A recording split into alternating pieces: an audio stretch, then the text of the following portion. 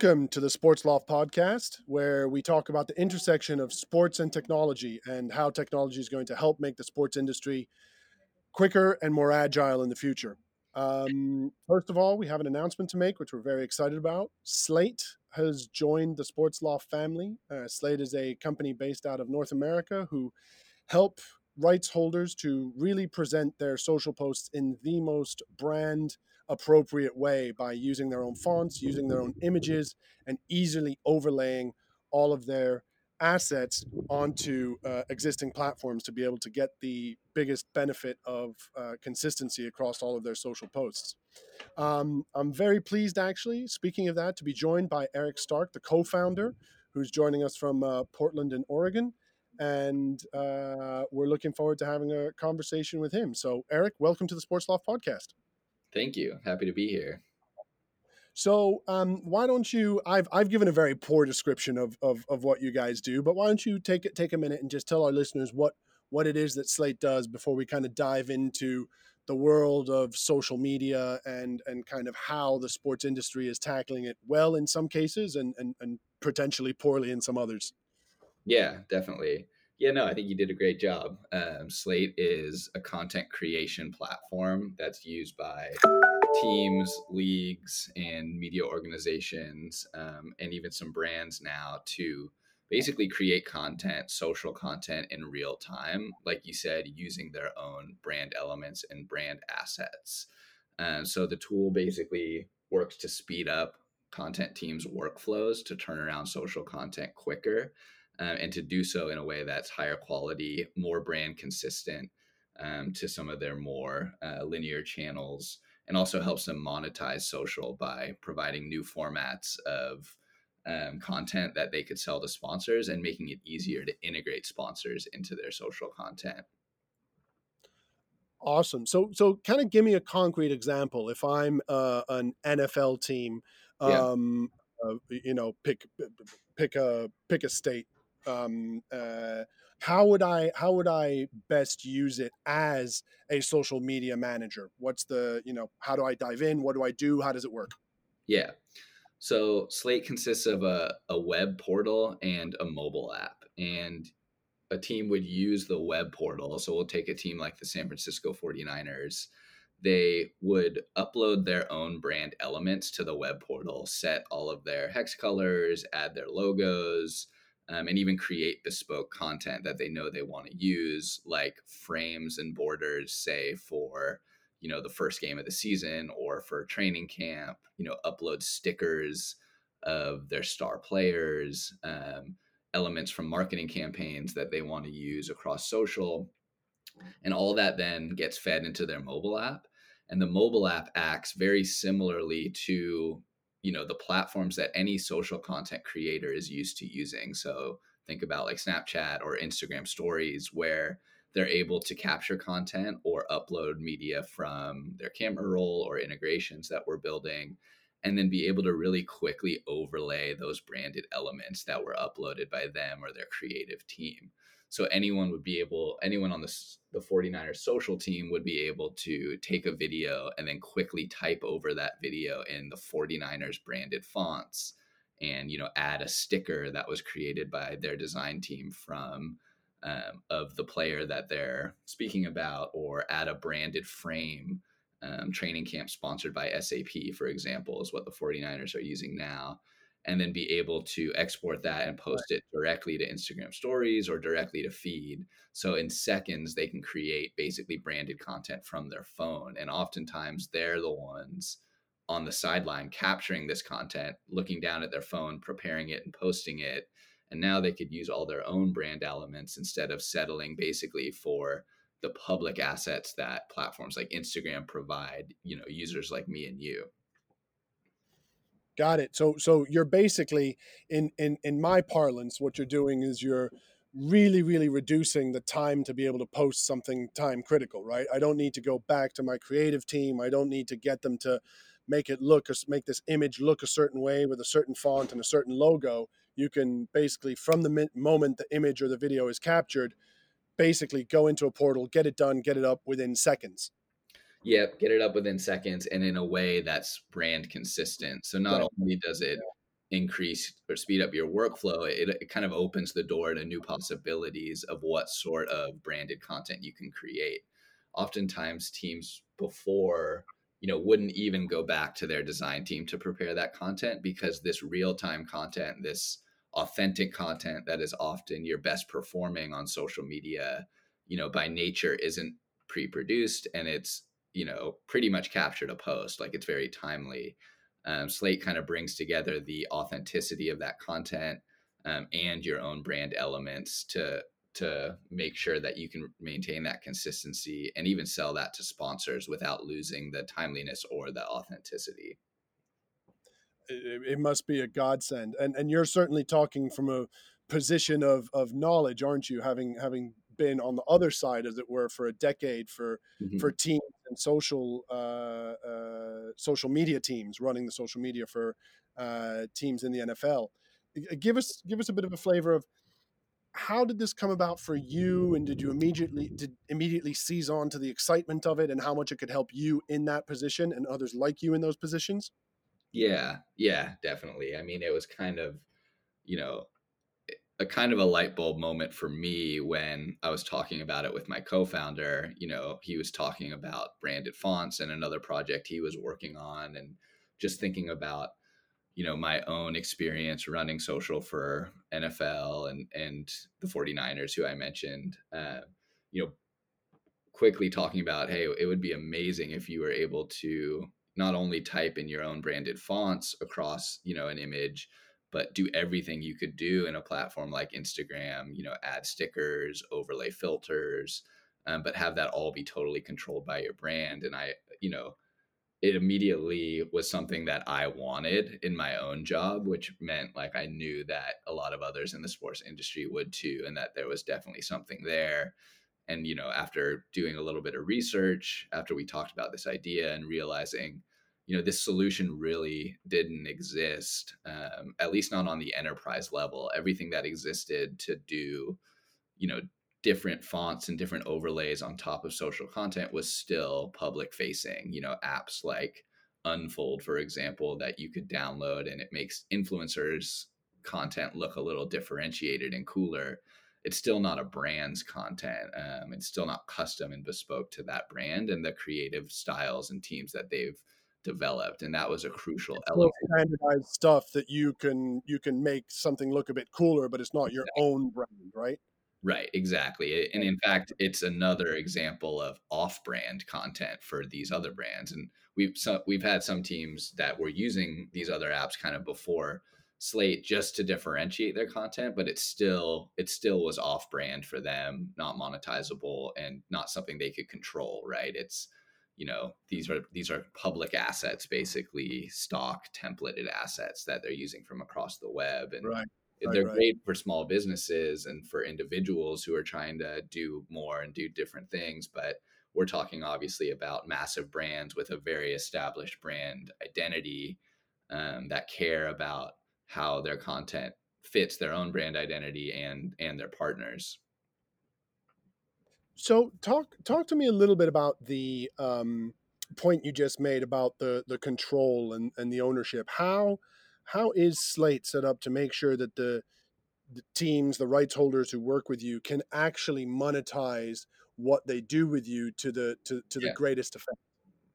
Yeah, absolutely.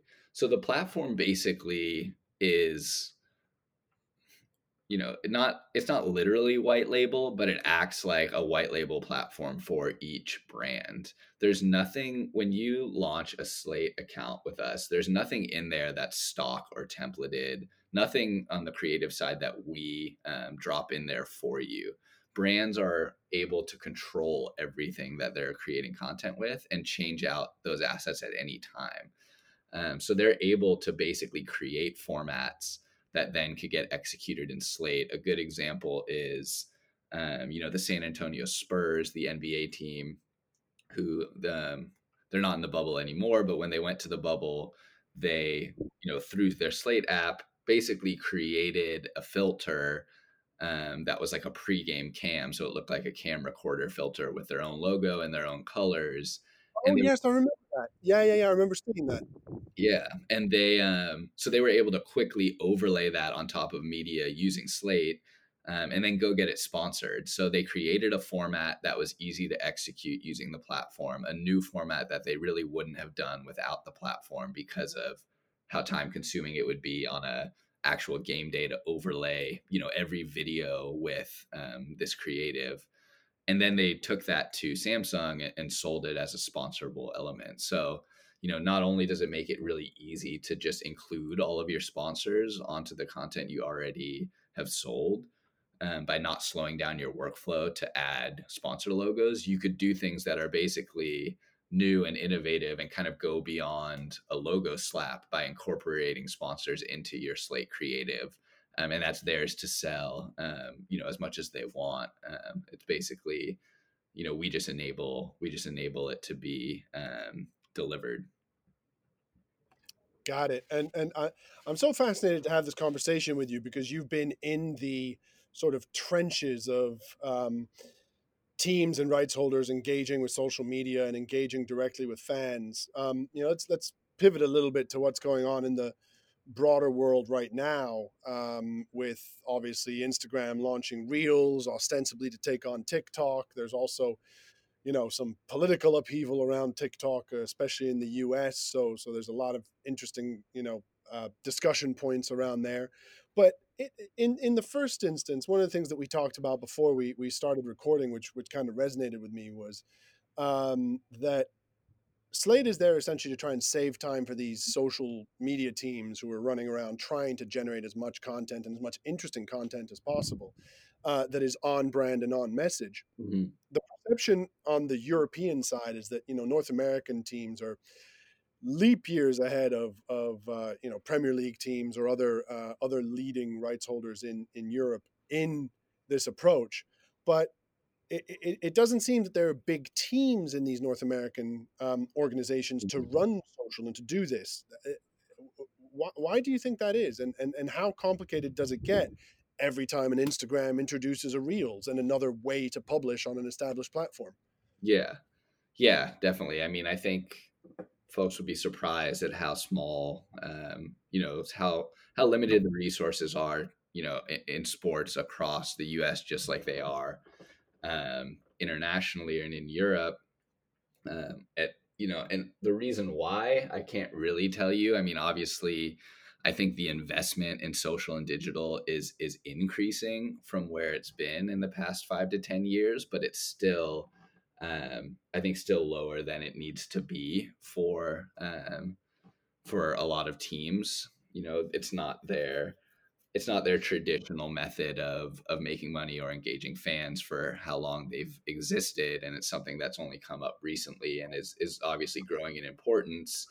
Of But course. the key thing is, you kind of mentioned it when Instagram introduces a new way to publish like Reels. It also grows in complexity, to manage these social accounts. Basically, every year, there's new ways to publish, new trends that you have to stay on top of, more and more content that you have to publish. I mean, you think about even before Instagram stories, now with Instagram stories, you have to post 10 unique pieces of content a day to that platform and make sure that that's engaging, and with all of the other platforms that you have to keep up with, and content types that you have to prepare for. So a social media. Where does that benchmark of 10 come from? I'm curious. Is it like a benchmark, or is it kind of a target that the 49ers had, or is it just, is it something that's how much you need to engage with the audience and make sure that they're continually interacting with you? Yeah, I kind of just threw that number off the cuff. Sorry That's to put you on the a benchmark that I have in my mind. spot. But the point being, like, there's this volume pressure to keep your accounts up to date, and it's a 24/7 job. And when a new platform like, or when a platform like Instagram introduces a new way to post content like Reels, the social team doesn't get an extra person to help manage that, right? It's now on them to figure out, hey, how do we post for this new platform? What resources do we need? And really on them to prepare that content, oftentimes. to post to these platforms. And the pressure, a social media manager needs to be a copywriter, a video producer, a graphic designer, a PR person, all in one. And they need the tools to be able to do that really, really quickly, because the content comes at them fast and needs to be posted quickly to perform well. And they also need to work well with sales and make sure this content is getting monetized. So yeah, I think there's a lot of pressure on a social media team, and that's where we come in to not only help them do more, but to do things in the way that they really want to do, and not have to waste time to make that a reality. And so, give me an idea. You started at the coal face of this about a decade ago, or you spent a decade in social media teams. Was that half your time as part of the marketing department when you started, and then there were like three social media people by the time you finished? How has it evolved over that time? Yeah. Yeah, so for me, when I came to the 49ers, to work, when I started my career, I started at the NFL, working kind of with all 32 teams on their digital and social strategies. Digital was really the main thing, and social was kind of this, other piece. I remember we hired at the NFL like a social strategist for the clubs, while I was within my first year there, and there was kind of one person focused on social and everyone else was really focused on digital and um, home pages and websites and how content was performing there. And really, the first use of social was Facebook pushing content back to your website. So it was still kind of centered around digital, and all of a sudden, social just became a new tool like Google SEO to drive traffic. And that really didn't start to evolve, I don't think, Right, until right. 2014, 2015, when folks were deciding to program just for social. And I think part of what drove that is um, Facebook releasing video in feed, and then people realizing like the video views they were getting within Facebook were way more than when they would drive people back to their website. And that's really when things started to shift. So when I started, there was no one just dedicated to social. It was anyone dedicated to social was also overseeing like the website content, which was kind of what I was doing at the 49ers. But increasingly, from when I started at the Niners to when I left, which was only a few years, my job became more and more focused on the social content, probably from like 70-30 to closer to 50-50. And now there's obviously folks at teams dedicated just to social, and that's way more the priority than the websites. Yeah, it's interesting to think about that shift, isn't it? And also, kind of, I guess the original thought process, which I'm also, I guess in that sphere back in the some previous iterations, is we need to constantly drive everything back to our own channels in order to make sure that we're trying to collect as much data as possible and own that. It's interesting to see, you know, over the next few years how that balance between own channels and sort of the huge social media channels really winds up playing out. But I want to put you on the spot a little bit, and if you want to avoid the North American market because of relationships, that's cool. But who do you see doing social really well and kind of go, you know what, that guy or that team, they're really nailing it for a variety of reasons. Who's doing it well, and who's doing it badly? If you feel comfortable sharing something like that. Yeah, I mean, I think definitely comfortable pointing out some folks who are doing it really, really well. And there's almost too many to count. It feels like so many teams have caught up, in the space, and are just pumping out so much like really impressive content. I mean, ones that come to mind just right now,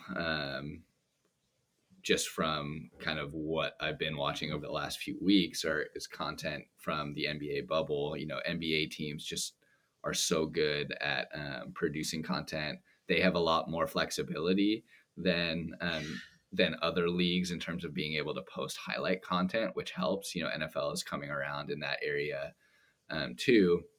But Even because of the way the broadcast rights are structured, they've retained the ability to do that. yeah, exactly. And I think in the Premier League, there's some restrictions there. I know in Bundesliga there has been historically, and like admittedly, if you can't take any video within your stadium on a game day, like that's going to hurt what you can do and how you could engage on social. So um, yeah, but I mean, teams like we've been following the Dallas Mavericks closely during the bubble and been like super impressed with what they've been doing. The Clippers are always best in class. The Houston Rockets, are a team that I think really innovates and really cares about social content from the top down. And there's so many teams across the leagues that are crushing it. Basically, I could give you a list of 20 and not be able to kind of rank one above the other. Um, I don't know. I can't really think off the top of my head of one who we would say like isn't doing well.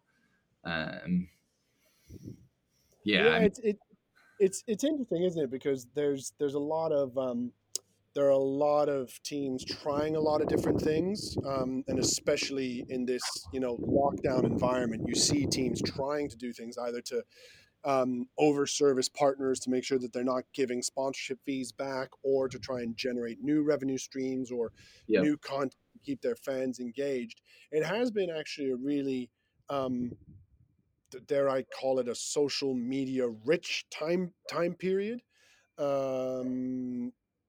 which is really interesting. I think that some of the interestingly, some of the Premier League teams were caught a little bit behind the curve, and sort of didn't really piggyback on some of the stuff that their own players were doing, and that's what I found Mhm. really interesting, from my observations, which is that um, it's a completely different generational approach to how you use social and how you communicate on it. And obviously, these young superstars who are footballers or basketball players.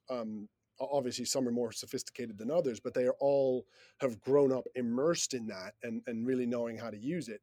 And teams being able to interact with that and really piggyback off of their own assets that they have under contract, those that do it really, really well actually tend to be really successful in that. I think of the Bucks and Giannis; they have a very good sort of interaction and back and forth. The Mavs, as you mentioned, the Mavs and Luka Doncic, they have a bit of a social media star on their hands there, but they do really well with that. I think that's a very interesting dynamic that teams on this side of the pond are starting to wake up to a little bit. Um, in what I'd call a non-forced way. It's not like a three players standing holding a can of the relevant energy drink sponsor, but actually Yeah, interacting on a real level, which is really interesting. yeah, absolutely. And I mean, I definitely think that you know teams teams were forced to see the importance of social and digital over the past 4 or 5 months, because it was the only touch point that they had to fans, once the game shut down. And I heard from a lot of social teams, both here in the US and in Europe, that they were actually under like busier than ever, like you said, being kind of a social media rich time, and everyone in the organization now had like ideas for what they could be doing on social. And um, you know it was Because also suddenly there's something else, right? exactly. And it was also a very sensitive time too, with Yeah. everything going on in the world. What they were posting on social, basic like really mattered for what the message of the team and the company was. And all of a sudden, this was falling all in the hands of the social media team. And yeah, so it's definitely I think something that came out of it is teams really starting to see more and more. I think the value of that as a touch point, from the top down. And agreed, like the teams that did it well during that time were the ones who had, their players um, be at the forefront. One that comes to mind is NYCFC, the MLS club in New York. Did a really good job of highlighting their players and having conversations with their players on Instagram stories, throughout March, April, May. And they ended up incorporating a sponsor into that content too. Cisco WebEx kind of like sponsored that series for them, which was very fitting because they were kind of video calls, and it just worked really, really well. And of course, they use Slate to execute it, which I'll plug in there. But that Two. that's the other piece of it is, like you said, like there's a lot of sponsors now that have no other inventory but social, in stadium sponsors, sponsors from the concourse or at live events, and teams are forced to find assets and places for them on social. And I think it's really gonna open up, I think, the sales team to how social is a valuable asset in and of itself to make money off of, not just kind of an add-on to a bigger deal that social could be monetized really, really well. And I think that's gonna be a change that comes going forward too, as all these teams are having more pressure to include their current sponsors into social. That makes a ton of sense. So listen, let me take you to two final questions from macro to micro. What First of all, where do you see sort of the social media landscape going, in terms of platforms, accessibility, interactions? What's the big picture for anybody trying to look sort of into the next 2 to 5 years and take a position on the industry, the market, however you want to look at it? Yeah, I mean, I definitely think it ties really heavily to monetization, right? And how much social content is going to be tied to sponsorship revenue for these teams and become like a really important line item for them for what they're selling, an important like element for that. I also think and hope that teams are going to start to invest a lot more in digital and social, even before, especially social, and how important it is to every piece of your organization. Like we talked about it before, like it's not just social content; it's also now kind of your PR arm and how you're publicly, communicating with fans during good times and also when there's issues. So I definitely see, once things start to come back in terms of fans in stadium and revenue starts flowing a little more again, that investment is going to go into the social space, which is going to be a good thing for teams who decide to take advantage of it. In terms of kind of platforms, yeah, I mean, it's definitely seems kind of like all the platforms are melding together a little bit in terms of like the feature sets. And there's only going to be more and more ways to post content. One thing that I think isn't going to change is that content, that's more real and authentic, real time, raw, behind the scenes is the content that is going to be performing well, versus, pre produced, pre packaged content. And there's just going to be a greater demand for a higher volume and more access, which in some ways is a good thing for social teams too, Yeah. because it's really your cheapest content to produce, right? Like it's content that anyone could capture on a phone. It's just a matter of access and posting that at kind of a higher volume. And the most immediate, right? It's literally face to Exactly. face with the people that everybody wants to follow. And Exactly. so that's the industry. It'll be fascinating to see where that goes, but I definitely agree that kind of monetization is probably where it's going to be, because that's ultimately what everybody is in the business for, right? What about for Slate? What's next for Slate? Yeah, I mean, I think we want to position ourselves on the forefront of all of those things, and we're kind of placing bets on those things.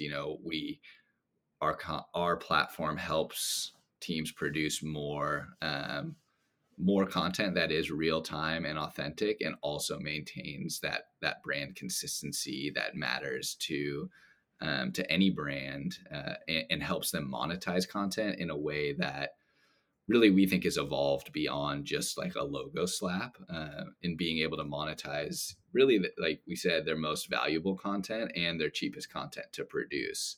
So we definitely think there's kind of a gold mine sitting there for teams that we could help them monetize in a way that won't turn off fans and will actually, deeper engage their fans and better represent their brand and the brands of the partners that they want to include on their content. I also think, we've started to see some teams use Slate for their O&O channels, their mobile apps. And I definitely think, there's still a value in driving audiences to your own platforms, especially audiences that, use mobile for ticketing and for other things that are directly tied to your own property. And I think video on those mobile apps are also going to start to mimic social media, right? Like the stories format of tapping through full screen video, should really just be the video player that any mobile app provider, uses. No one wants to kind of have like a smaller thumbnail and click into a video and then have Right, the right. Yeah, I'm it's with you. just a better way to consume video on mobile, and why not program your O&O content in that same way? So I think that that's going to start to play out on O&O channels as well, and something we want to help with. We're already working with some teams on connecting Slate directly to publish to their mobile apps, and we think that's a pretty innovative way to program content on your own channels as well. And for those of us who are Philistines and probably still use Flint to start fire, O&O stands for owned and operated. Yes. Okay, awesome. Well, listen, Eric, I've got one final question. Yeah. You're dialing in from Portland, but you're from Southern California. Who's taking home the Orlando Bubble NBA title? Oh man, I gotta go. I gotta go with my hometown team, the LA Lakers. Number 4 for LeBron. Yes, number 4 for LeBron, and it will be his hardest run, as he has stated on social media. So I think they're going to overcome this stumbling out of the gate for the playoffs and turn it around, because LeBron and AD are the two best players on the court at any time. That's a difficult argument to take a position against.